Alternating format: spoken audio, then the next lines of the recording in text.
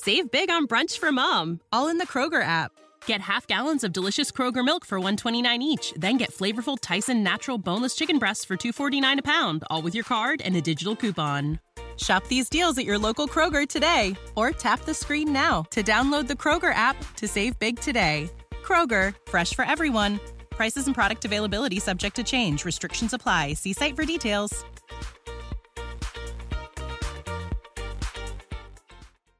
Hey all, welcome back to the Real Life Pharmacology Podcast. I'm your host, pharmacist Eric Christensen, and I thank you so much for listening today.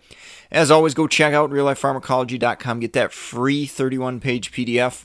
No-brainer, simply for subscribing to the podcast. Simple email will get you access to that PDF. Great review if you're out at practice. Or if you're preparing for any board exams or going through pharmacology classes in school. So again, reallifepharmacology.com. Go get that free 31-page PDF on the top 200 drugs. Great little study guide. All right, so let's get into the drug of the day today, and that is chlorthalidone. And this is going to be a little bit more interesting in that we've had some recent research done on chlorthalidone, and I'll get to that in a little bit. But some of the basics, brand name is Thalitone. This drug is classified as a thiazide diuretic.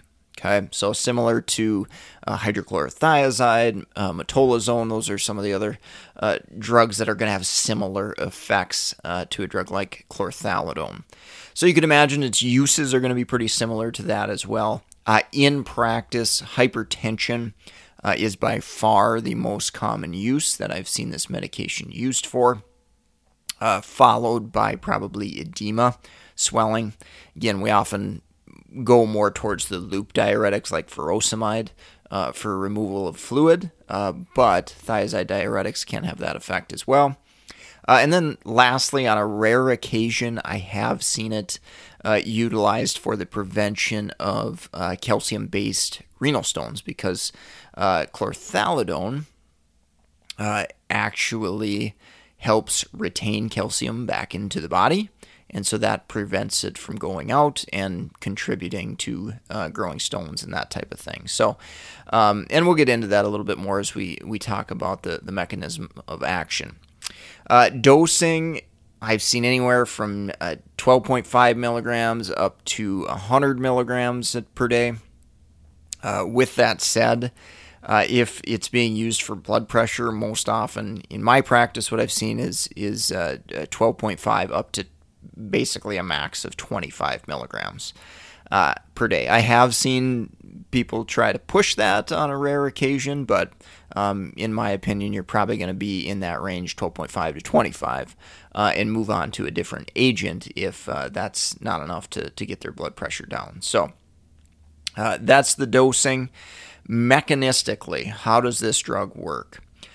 So it blocks sodium and chloride reabsorption in the distal convoluted tubule. So if you remember, if you've ever seen a picture of a nephron, that distal convoluted tubule is past the big loop of Henle. So remember, that's where loop diuretics work. So with that being said, this action also leads to potassium wasting. So potassium is going to go out of the body and out into the urine.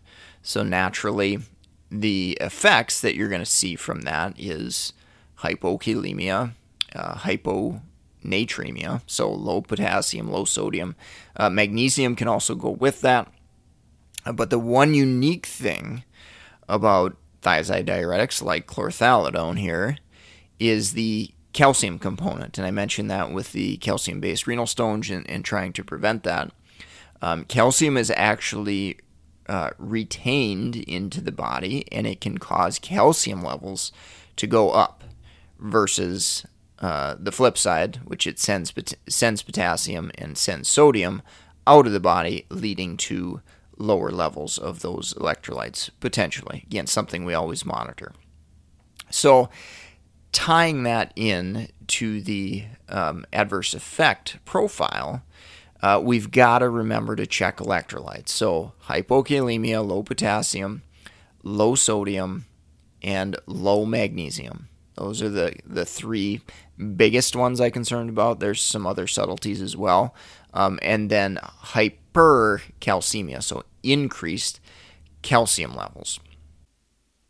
Also thinking about the mechanism of action here, if you want a diagram of the nephron, Pearls.com has an excellent free chart if you go sign up for a free account at pearls.com/RLP, abbreviation for real life pharmacology, obviously there. Pearls.com is offering a free diagram of thiazide diuretics, mechanism of action, and where all the diuretics work in that nephron. So it's a great visual for you. Absolutely no cost to you. Simply an email to sign up for their free account. And they've also, I have been, and I'm going to talk more about the electrolyte changes. They've also got a great chart on the electrolyte changes in the blood and in the excretion that gives you a quick synopsis of what each type of diuretic does. So again, both of those tables absolutely for free, pearls.com/RLP. Once you sign up, you can access both of those, that chart and that diagram. So definitely a no-brainer. Go take advantage of that. They do a nice job at pearls.com. Other adverse effects, frequency of urination. So taking that drug in the morning is most common. So it makes patients go to the bathroom all the time. Obviously, it's going to cause fluid to go with those electrolytes. That's what we're doing with any type of diuretic. We're sending fluid out. So urinary frequency is a big issue. Dehydration, again, sending more fluid out. So we can run the risk of acute renal failure due to dehydration, and obviously adding on other drugs, which I'll mention coming up in drug interactions, can increase that risk. Elevations in uric acid, so patients with gout or taking allopurinol maybe, those elevations in uric acid could potentially lead to an increased risk for gout flares.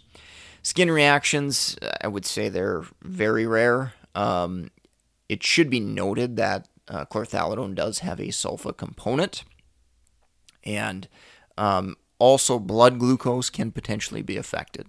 Now, in my opinion, it's generally not clinically significant, but it could certainly be paid attention to, particularly in our diabetic patients if blood sugars we're having a hard time managing those.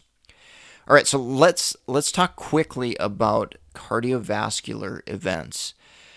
Okay, so chlorthalidone has been purported to be recommended over hydrochlorothiazide by some clinicians due to a study back in 2011, I believe, by a gentleman, I believe it was a gentleman named Dorsch.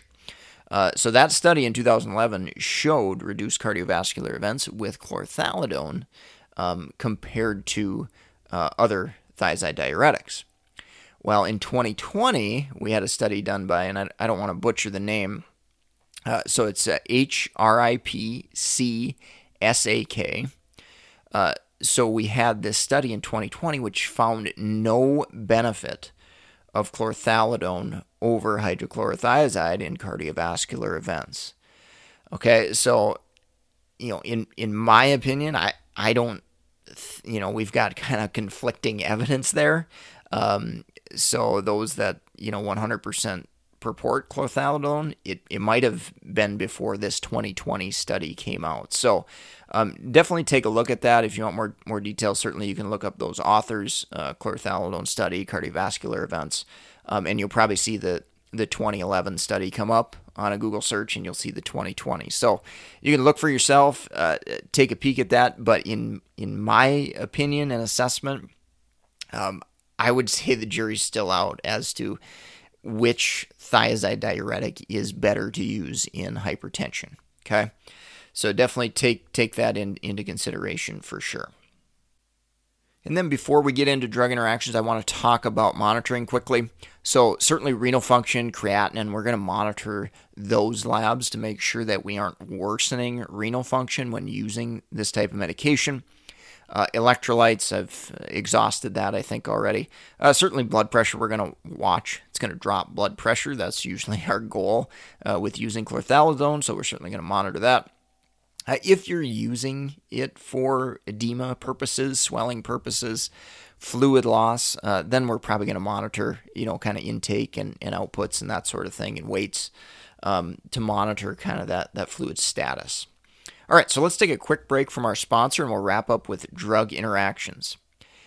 If you're a pharmacist looking for board certification study material, go check out meded101.com/store, S-T-O-R-E. We've got a great list of resources, tons of content, study questions, review courses, helpful tables and charts, lots of great content there that will definitely help you prepare to pass your board exams. And one of the biggest things that I think we offer is great information on regulatory and statistic topics. Okay, you have to know some of those topics for your board exam, whether it's BCPS or NAPLEX or so on and so forth. So we've got a great list of resources to help you prepare and pass those exams. For our nursing colleagues, I just released a new book, so definitely go check that out. Support the sponsor. And that is MedEd 101 Guide to Nursing Pharmacology. You can go find it on Amazon. Definitely a great resource. I've kept it very inexpensive on purpose. I want people to have it. You're going to benefit from it. And we've got some bonus review questions as well as all the study information in that book as well. So go check that out. Plenty of other books as well, meded101.com/store, S-T-O-R-E, if you're another healthcare professional.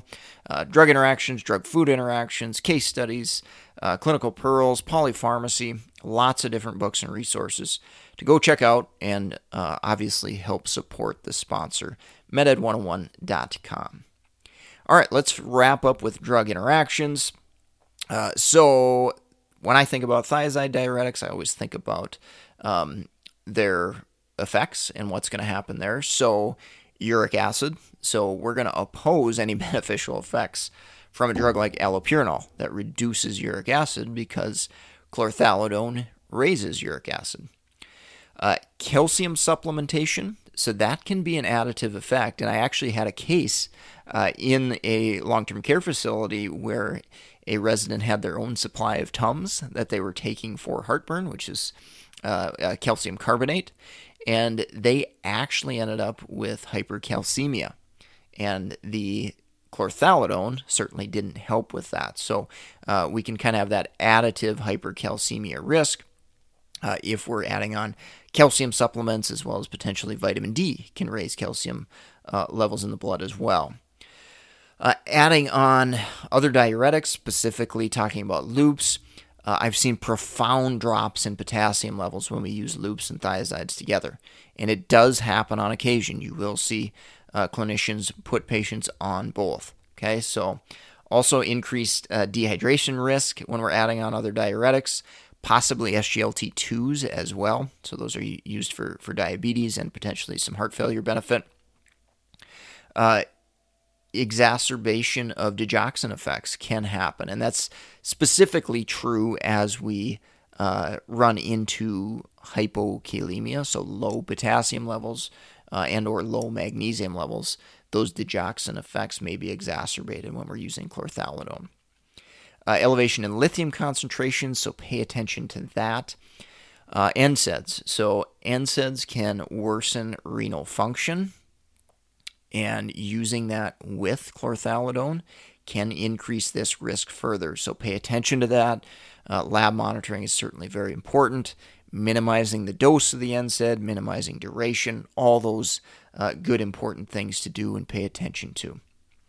Obviously, blood pressure, we can have additive or opposing type effects depending upon what we're trying to do there. So if we use a drug like a stimulant, for example, we could have an opposition type effect where the stimulant's raising blood pressure and maybe we need to add chlorthalidone to manage that blood pressure. That's classic example of the prescribing cascade where we use one drug to treat the side effects of another drug.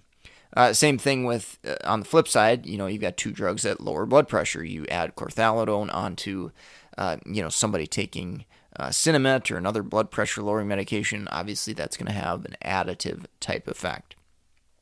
Lastly, I did want to mention hyponatremia, so low sodium, thinking about some of those drugs that can cause SIADH. So your carbamazepine, your SSRIs, two classic examples there.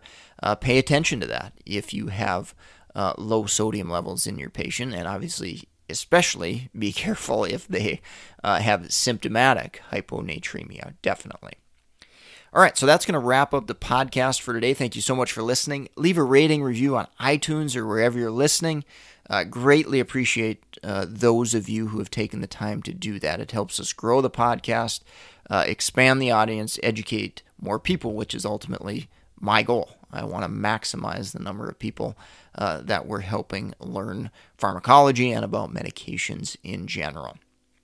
Go get the free PDF, Top 200 Drugs, 31-page study guide.